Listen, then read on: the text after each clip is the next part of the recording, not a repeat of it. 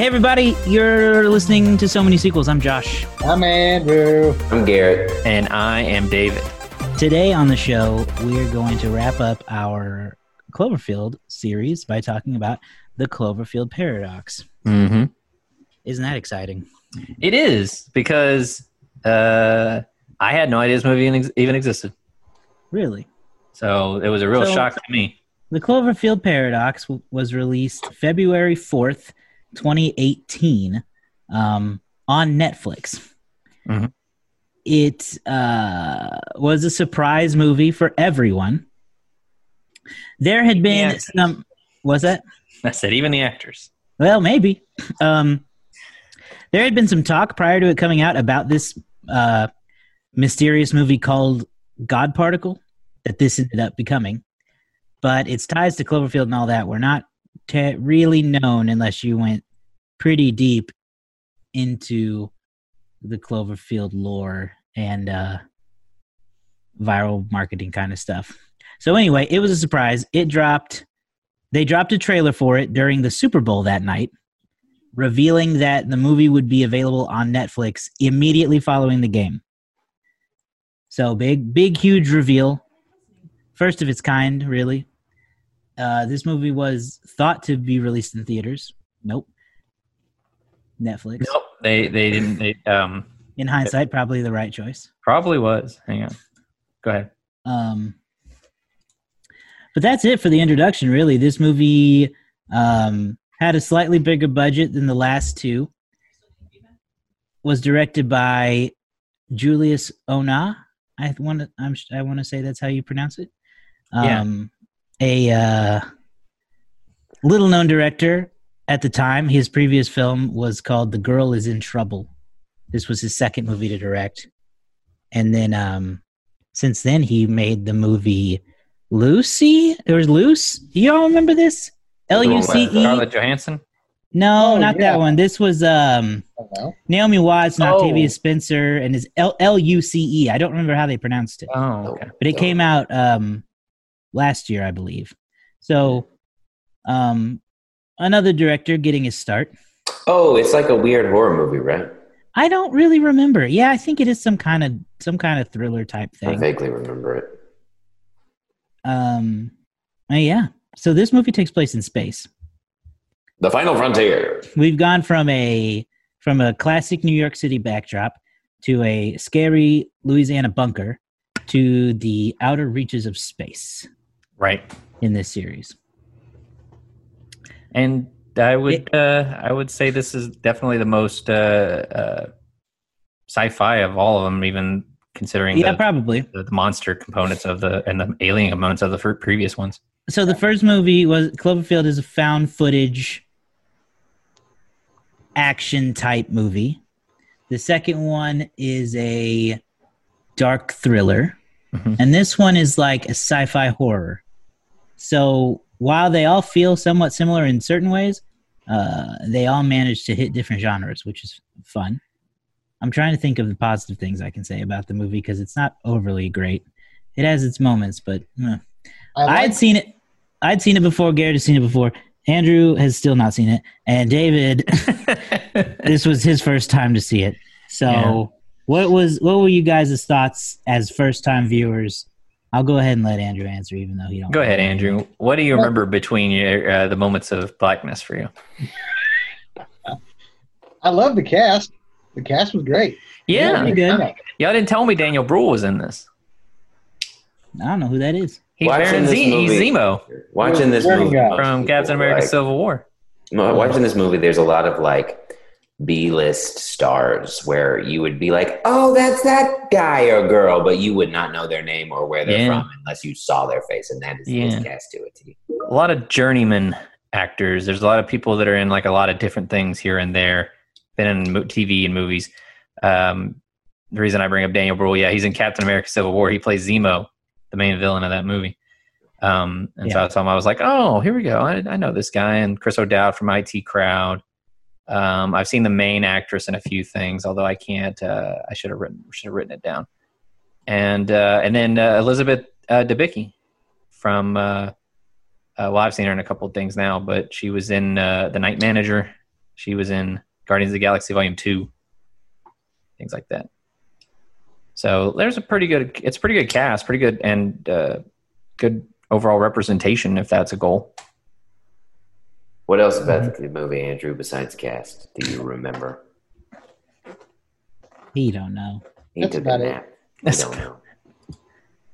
That's about all I can compliment on it. The blackness of space was equal to What the about- blackness what of do you his think about- eyelids. What did you think about the story? The story was pretty good.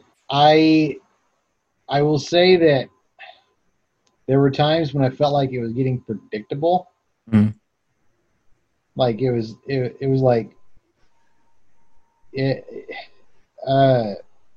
you don't know why they're in space. You don't know why they're on the ship. Why the beam? I think the beam was like trying to activate, Mhm. and all of a sudden everything just goes completely haywire. I like the surprise elements. The woman in the wall took me completely by surprise, and how everything just kind of just looped around into another dimension. I think that was a good way to. I think that was a good plot point. I don't think they wrapped it up very well. You were asleep during that part. Maybe I was. They wrapped it up. You still seem to get most of the plot, though. You worked that part out. What about you, David? Well, I think an alternate title for this could be Cloverfield Deep Space Nine. Boring? Because, Boring? Yeah, Deep Space Nine's boring. not entirely boring, but what I thought it was better than Cloverfield: The Next Generation because they were stuck in one place, as opposed to being on a ship. Sure. It plays. I mean, this, in my personal opinion, this movie plays like a Star Trek fanfic, but a little bit gorier and a little bit scarier in places. They have obviously some more gruesome deaths, but you have like an international team of scientists and astronauts, and they have some sort of vague ranking and system, who's in charge. There's and then, something goes wrong and they didn't do something quite right. Now they're shifting between parallel dimensions. I mean, Worf literally did this in an episode or two of Star Trek in which he was going through different alternate timelines where he knew this person, but this person didn't know him, or he had this person has children, but this person doesn't have children in the alternate timeline. It's a very popular trope. The problem here is, in my opinion, that the characters of this movie aren't really I'm not as invested in them as I would be in a TV show where this type of thing might happen. This kind of thing could easily happen on an episode of Agents of S.H.I.E.L.D., or something like that. It's a very Man, if you're like up to date very on TV Agents show of S.H.I.E.L.D., script. it very much could be. Like it's a very TV show style script, and I think in general it works. It's fine. Like it's not like anything overly special. I wrote that I wasn't bored, but I also really wasn't excited. So I was just kind of somewhere in the middle for most of the movie. I think that the one character they give us a real reason to care for, I did care about. I thought that Ava, who is sort of our central character, we get a real sense of who she is and what she cares about and what her purpose on this mission is. But everybody else is just kind of like there to be killed, like, so it's kind of got I guess you could say that's a pretty traditional horror trope of there's only one real character that you can invest in and everybody else is just sort of, fodder for the deaths. But I mean, I don't really know what else to say in terms of the story. It's, they're trying to activate this super collider. They're in the year 2028. They're trying to save the world's energy crisis. There's constant wars or rumors of wars going on planet side. We have actually a dual narrative because Ava's husband on the planet is like a doctor, and we actually spend some time with him. And he saves a girl from a hospital that blows up, and they go hide in a 10 Cloverfield Lane style bunker for some of the movie. And but that story seems somewhat underdeveloped compared to our main story in space. Yeah, You know, so much of the yeah. core story are these characters in the station. When I do think that the more interesting story is kind of what they're doing, which doesn't work well with the horror theme they've set up. Because what they're doing, like you said, trying to solve the energy crisis, they're astronauts on the Cloverfield station, which is orbiting Earth, and the idea is that it will provide Earth with like all the energy they would ever need. But there are conspiracy theorists, as we see in the beginning in the newsreel clips. Donald Logue. Donald Logue. That they believe it will open basically parallel universes and horrible things will happen. And now that's a cool story. Yeah, he uses the and phrase what we see chaos. more of is like astronauts and different like jump scares.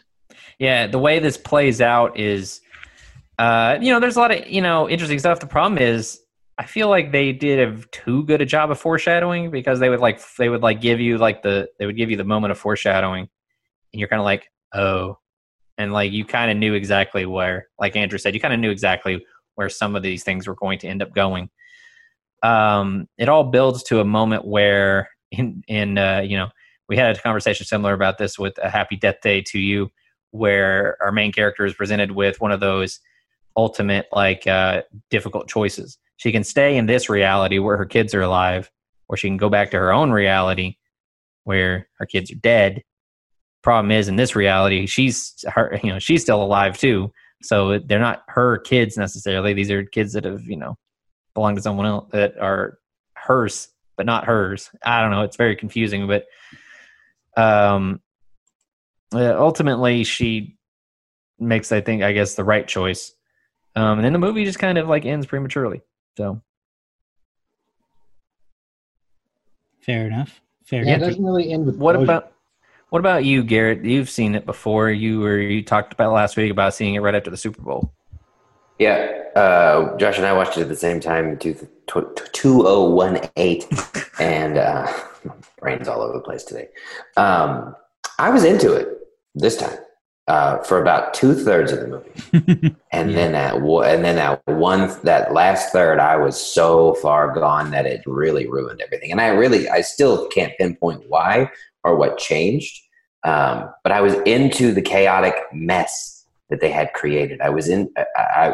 Maybe it helped having watched Cloverfield and 10 Cloverfield Lane back to back before this one, and they were fresh on my mind, and I saw a lot of parallels between those two movies and this one, where you don't really know what's going on. I mean, you know why they're up there, but the conspiracy theorist talks about ripping space-time open. You don't necessarily know that's what's going on until later on in the movie. It's just another weird, anything can happen in this Cloverfield universe that they've created. And so I was really into it. Some of the horror I was really into when Volkov's eye got all jacked up, and then he threw up the worms, and like all of this weird stuff started happening. And I was really into it. And then, man, I still don't know the moment, but I wrote down in my notes, I was like, I'm actually really interested in all of this stuff, into the story. And then later on I wrote, I don't care. I just want this to be over. I think they did a good job with the horror aspect of it, in my opinion. What I don't think they did a good job of was making me believe that what they were doing was going to save the Earth.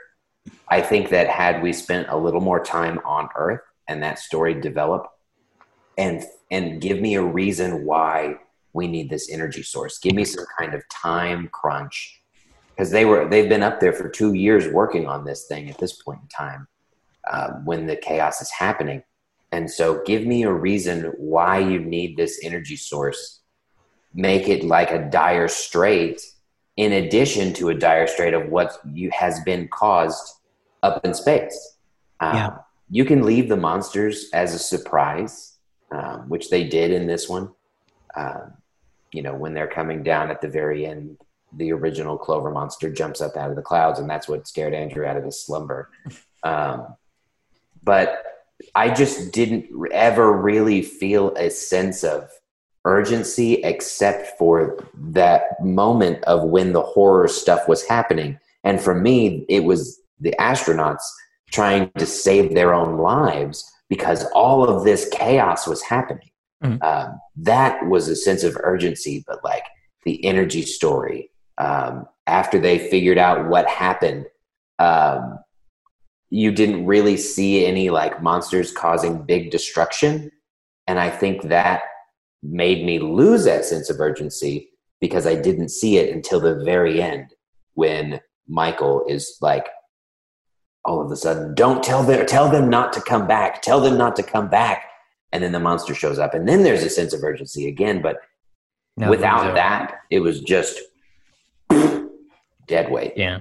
Yeah. This movie continues the trend of there will not be a direct sequel probably to this.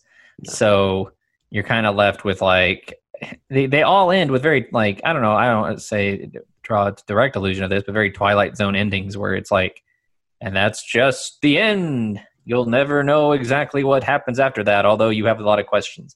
And whereas the questions at the end of the first Cloverfield made the movie more interesting, I feel like here they don't. I feel like the questions you're asking after this movie are just kind of make you go, I kind of just, it makes me wish the movie was better.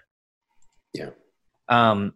That said, like I said, I don't think this is necessarily horrible. My lack of expectations or hype going into this movie were non-existent.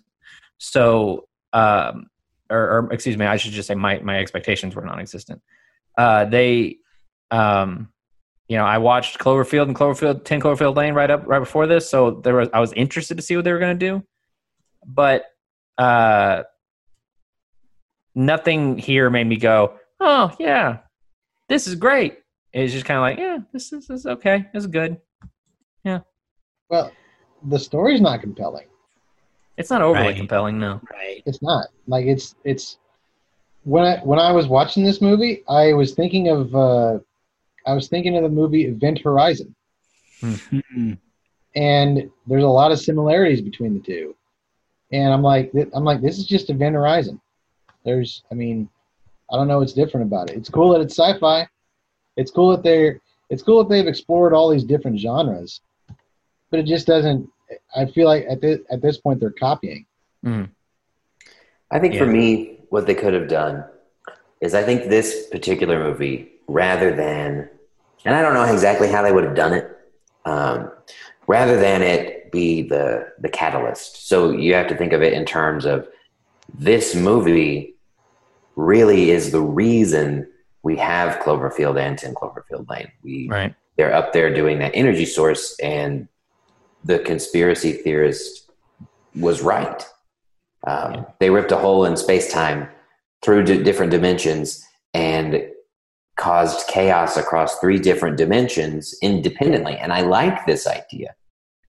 But I think that this movie could have been more compelling, at least for me, if there was no different dimensions and that these movies took place over a course of time. And Cloverfield was the first one, and that Clover monster was the scout, for lack of a better term. Yeah. He was sent down here to see what it was like. He communicated back to his alien brethren. They came down, and that is what happened in 10 Cloverfield Lane. The timeline there doesn't necessarily make sense because of the fact that had that first monster come down, John Goodman's character in 10 Cloverfield Lane would have already been in the bunker. But let's just pretend that this timeline goes along right now. And so these astronauts were sent into space to find some kind of energy source in order to defeat these monsters that had come down over the course of these 2 movies. I think that kind of urgency, and that implies some kind of a battle, and that they had been able to, there's been this war going on for 20 years. And then now they're finally close enough to getting that. I don't know. I think that may have worked a little better. There's still some nooks and crannies that wouldn't have like weaved as well. So it's not perfect, and I do like the idea of this one central event has caused such chaos across so many dimensions.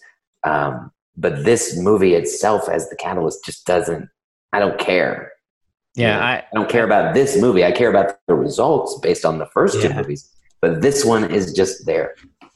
I talked about it last week. I think even if they give you an explanation for the Cloverfield incidents and the thing and what happens in 10 Cloverfield Lane, it's going to be underwhelming. And I feel like that's kind of the problem here is they went out of their way to try to give you enough of an answer as to why this has all happened. And unfortunately, there's not quite enough clarity because they try to keep an element of mystery. They try to keep an element of making you believe that this has almost nothing to do with Cloverfield until the last few minutes. Mm-hmm. And then they're like, see, it has to do with Cloverfield. And then the audience is forced to draw their own conclusions as to how exactly all that happens, which was great in the first Cloverfield movie, is drawing your own conclusions. But here, they give you all this information that just makes you go like, I don't know. It just doesn't feel as cool as it could. And it's almost it would almost been better left as a mystery. And this is just, like Garrett said, this movie takes place in the future of a world in which a monster, baby or otherwise, or an alien invasion took place at some point in the mid 2000s. Instead of trying to like find like a weird way of creating it like a self-creating universe, self-creating a paradox event where this happens across multiple dimensions and multiple timelines. We talked about last week how there were a lot of rumors going in that Overlord was going to be a part of the Cloverfield universe. Apparently, T.J. Miller was under the impression that 2020, I think it was just earlier this year, the movie Underwater with Kristen Stewart was going to be in the Cloverfield universe. Yeah. So why would he think that?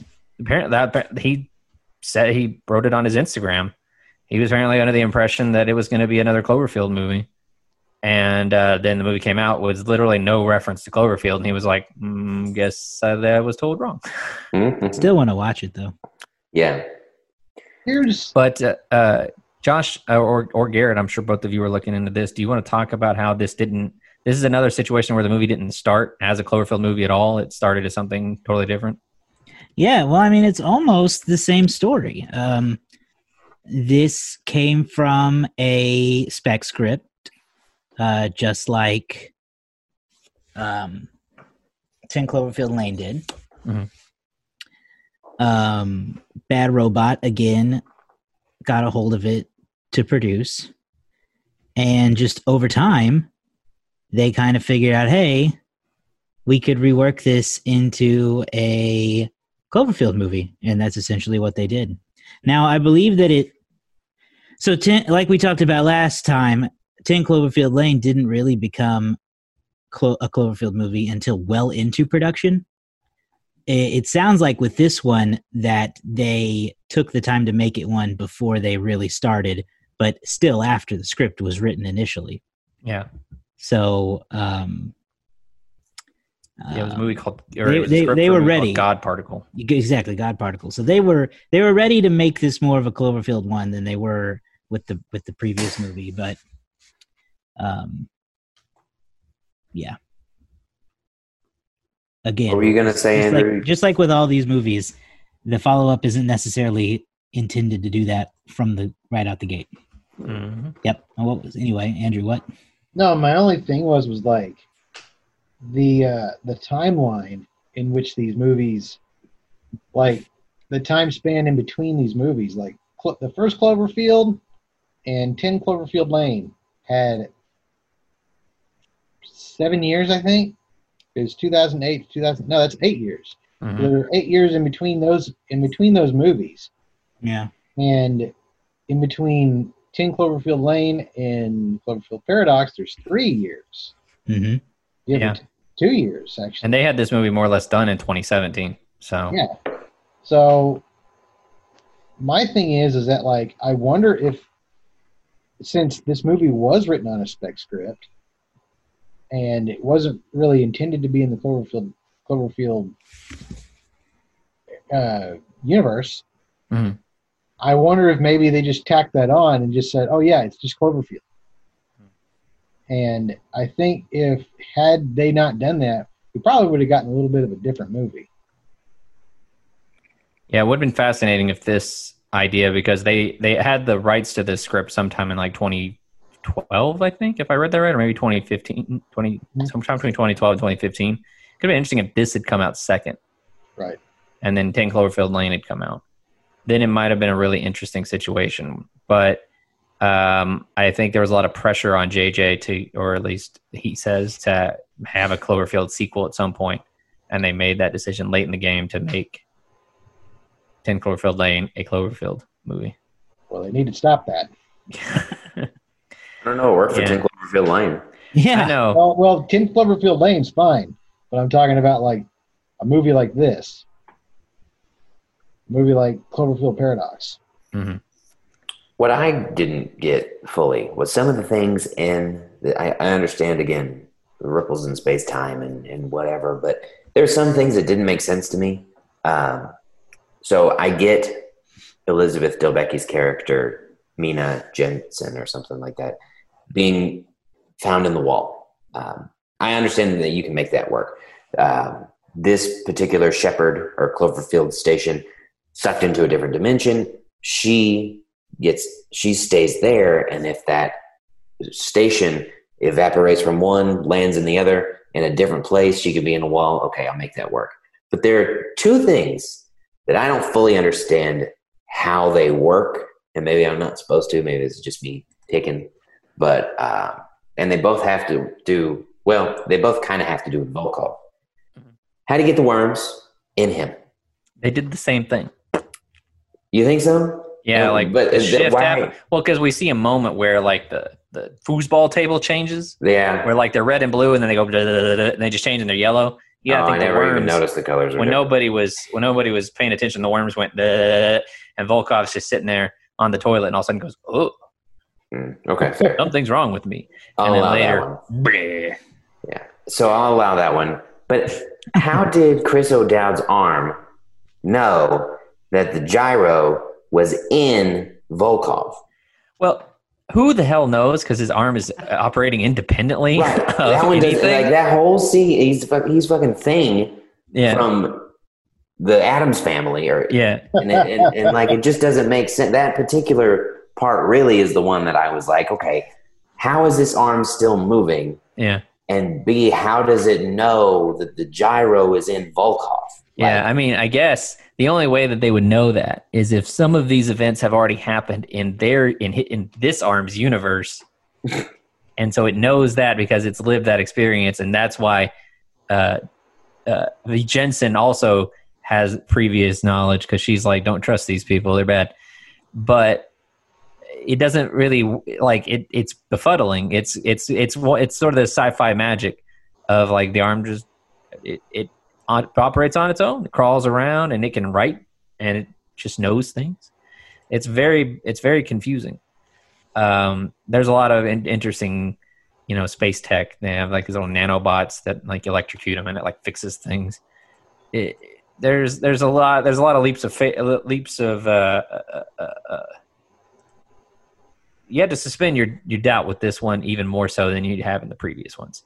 Mm-hmm. Suspend your disbelief, I should say. And I really would have liked, I think, to gotten more from the Earth story. Yeah.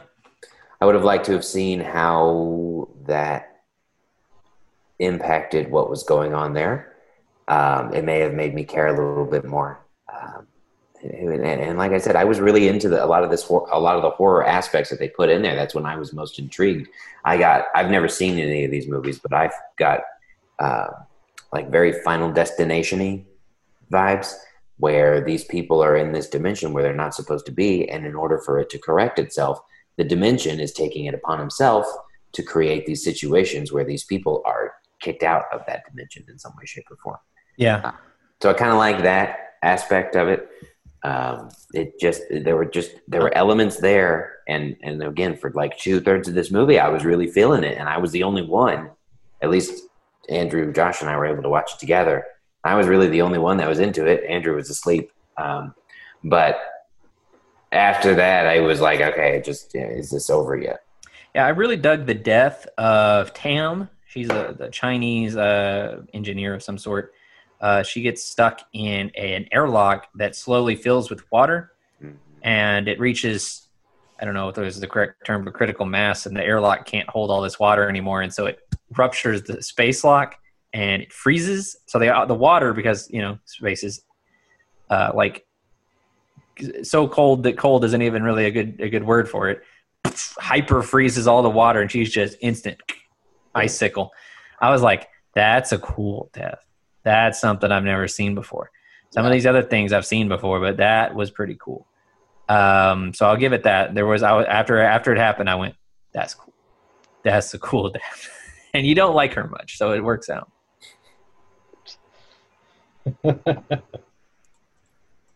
All right. Well, sound thrilled about this movie. Do you have anything else to add, Josh? I really don't. I kind of, if anything, I enjoyed it less the second time around.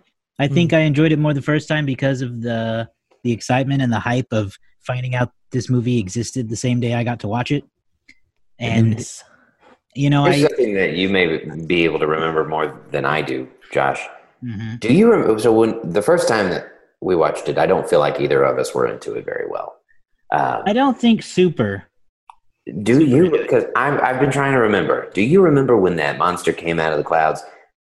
I felt like I thought it was stupid at the time. I thought it was really dumb, and I was like, "You're just trying too hard to make it part of the Cloverfield universe." It seemed like it was disingenuous. This time, it felt a little better. But I mean, that was years ago, and things have happened since then. But so I don't remember. But do you remember your reaction to that? I don't remember feeling like that at all. I remember feeling just let down. I think that it wasn't as good as either Cloverfield or 10 Cloverfield Lane. After we finished watching the movie for the second time, I said that I feel like if this were the second one, I would look at it in a different light. If this came after Cloverfield and then the third one was 10 Cloverfield Lane, I think I might see it differently. But the drastic fall in quality from 2 to 3 is just too much for me to ignore, really. So, yeah. It's just a bummer. Yeah. Well, would you like my replacement for the box office stats this week? Yeah, I'm curious what your replacement will even be. So, this movie was released exclusively on Netflix the day of the Super Bowl. And so as you imagine, there's no real box office. The movie did not even get a limited release anywhere. But I do have some details. According to The Hollywood Reporter, and honestly, when I say I have some details, I mostly stole this from Wikipedia and then combined it with some personal research. According to The Hollywood Reporter's Paramount chairman, Jim Giannopoulos, felt that the film's budget, which had gone up to $40 million from $5 million, was too big to be profitable in a traditional theatrical release. That's when they cut a deal with Netflix. Netflix paid $50 million for the rights for the movie, so the movie was instantly successful. Wow. They made a $10 million profit off this thing. So as far as Paramount was concerned, they're done. They didn't think they were going to be able to cover that $40 million budget as it was. Probably right. Then, according to Nielsen. According to Nielsen's ratings, based on subscription video on demand, nearly 785,000 people watched The Cloverfield Paradox the night of the Super Bowl. This is what they determined from their studies. After 3 days, 2.8 million people had watched it, and they had 5 million after a week. So it's not necessarily super numbers. I mean, if you wanted to be really, really, if you wanted to do the math, 5 million times the average movie ticket price in 2018 was $9.11. So even at the average, not taking into account any kind of like 3D or anything like that, you're looking at like 45 million of the people who watched it the first week. So you get like $45 million opening week. So probably made the right choice putting it on Netflix. You start off with a $5 million budget, which would be pretty easy to recoup, but special effects and various other things, push it up to 40 million. Paramount was like, sorry, JJ, we're not riding it through with this one. And made profit for Paramount. They got rid of it. Netflix ended up with a pretty successful post-game movie. That said, if these numbers are accurate with the Nielsen rating, it didn't even draw as much as the This Is Us finale that day. So not necessarily the biggest thing that happened after the Super Bowl. And that's really it. Your mic's muted, Josh. Stupid Mike. I was muted. To be fair, it premiered late at night, so I feel like almost 1 million people within the few hours that still existed that day. It was pretty good, considering how many people just kind of super tune out after the Super Bowl. Oh, yeah. What was the Super Bowl that year? Do you remember? Is Super Bowl boring? I don't know. Super Bowl 2018. Oh, man, there's 2 Super Bowls. That was the Chiefs Eagles and the Patriots. Right? Eagles, Patriots. That was a good one. So, yeah, for people to tune in after that Super Bowl is impressive. That was actually a really good Super Bowl. This is when my friend went viral. What? This is when Harold went viral for his Eagles. Oh, when the Eagles won for the first time. Oh, right, yeah, when the Eagles won. Yeah, Harold. I won't say his last name. For fear that he, there's no point.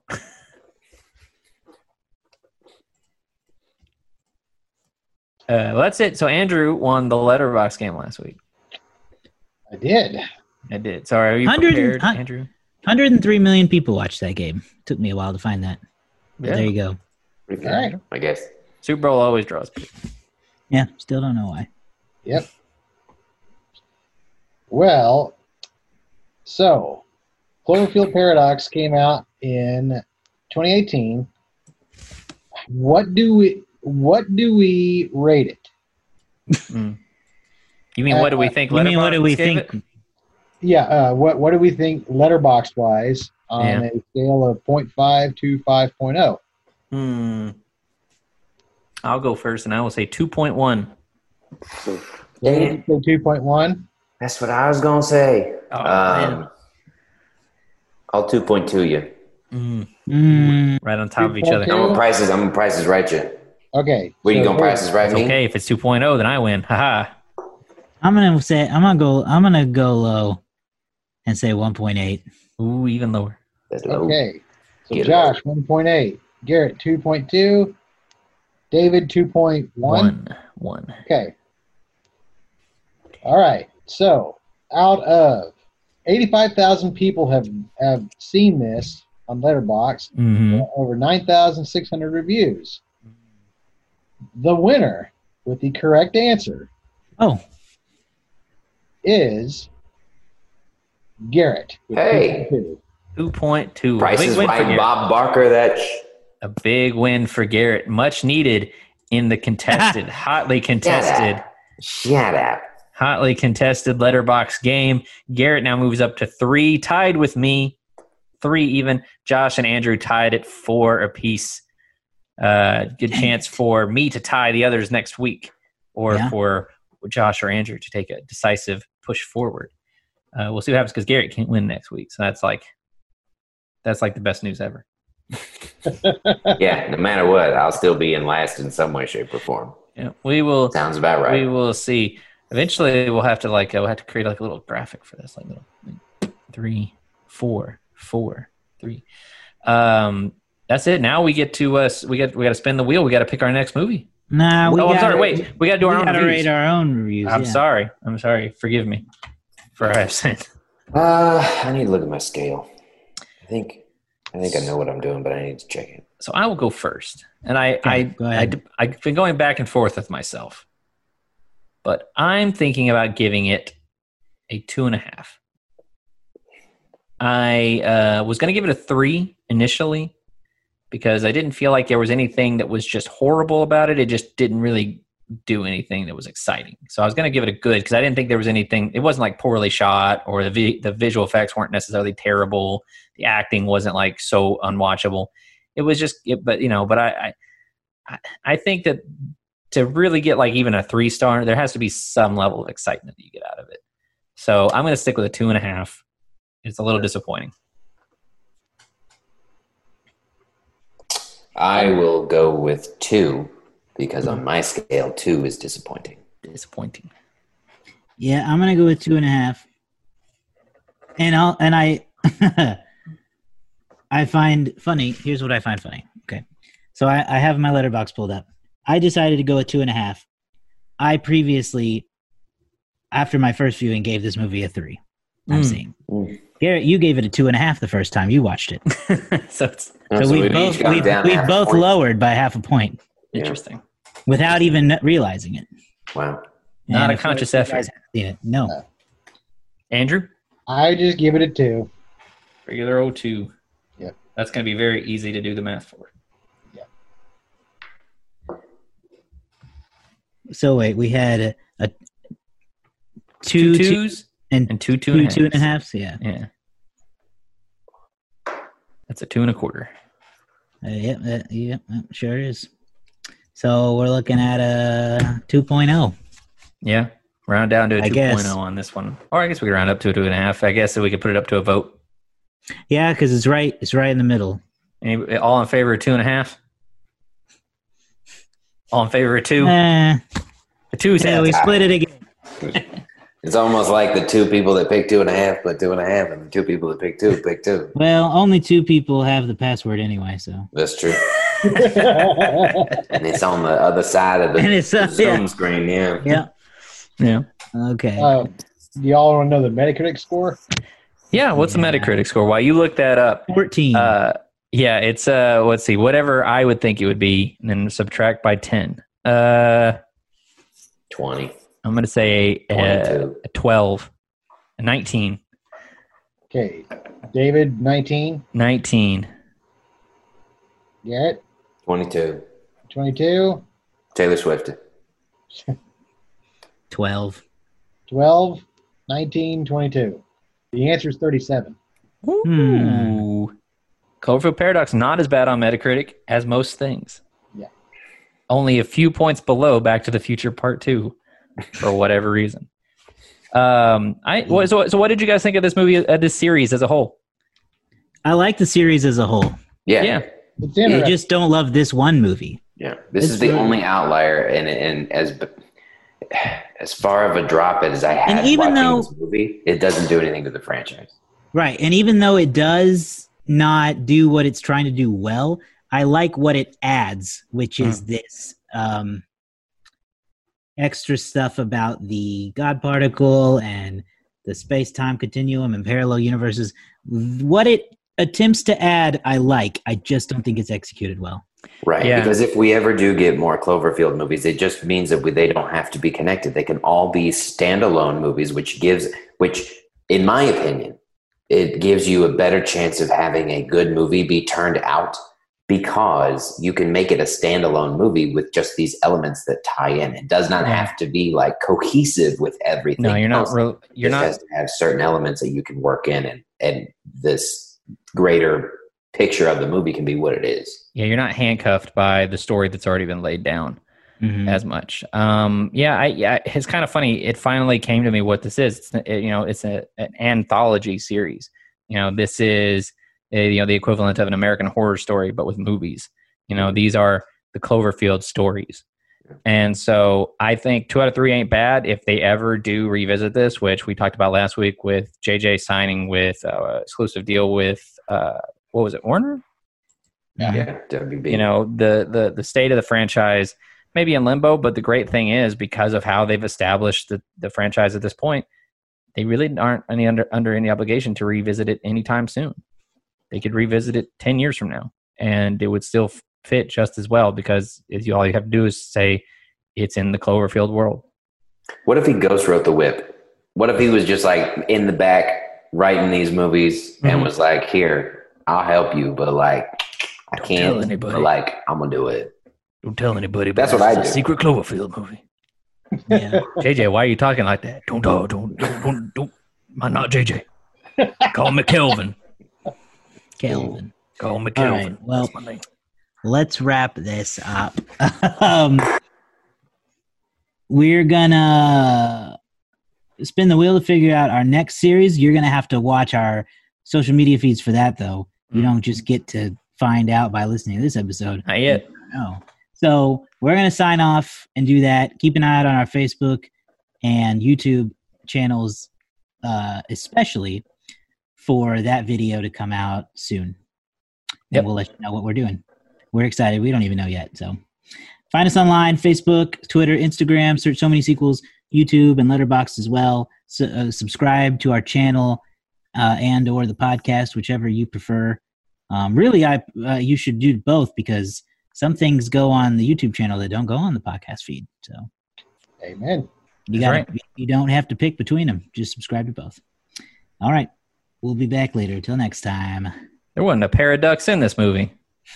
A pair of ducks? Yeah. Yes. Kept looking for the pair of ducks, the Cloverfield pair of ducks. Couldn't find them anywhere. That may have been a better movie. What an Easter egg.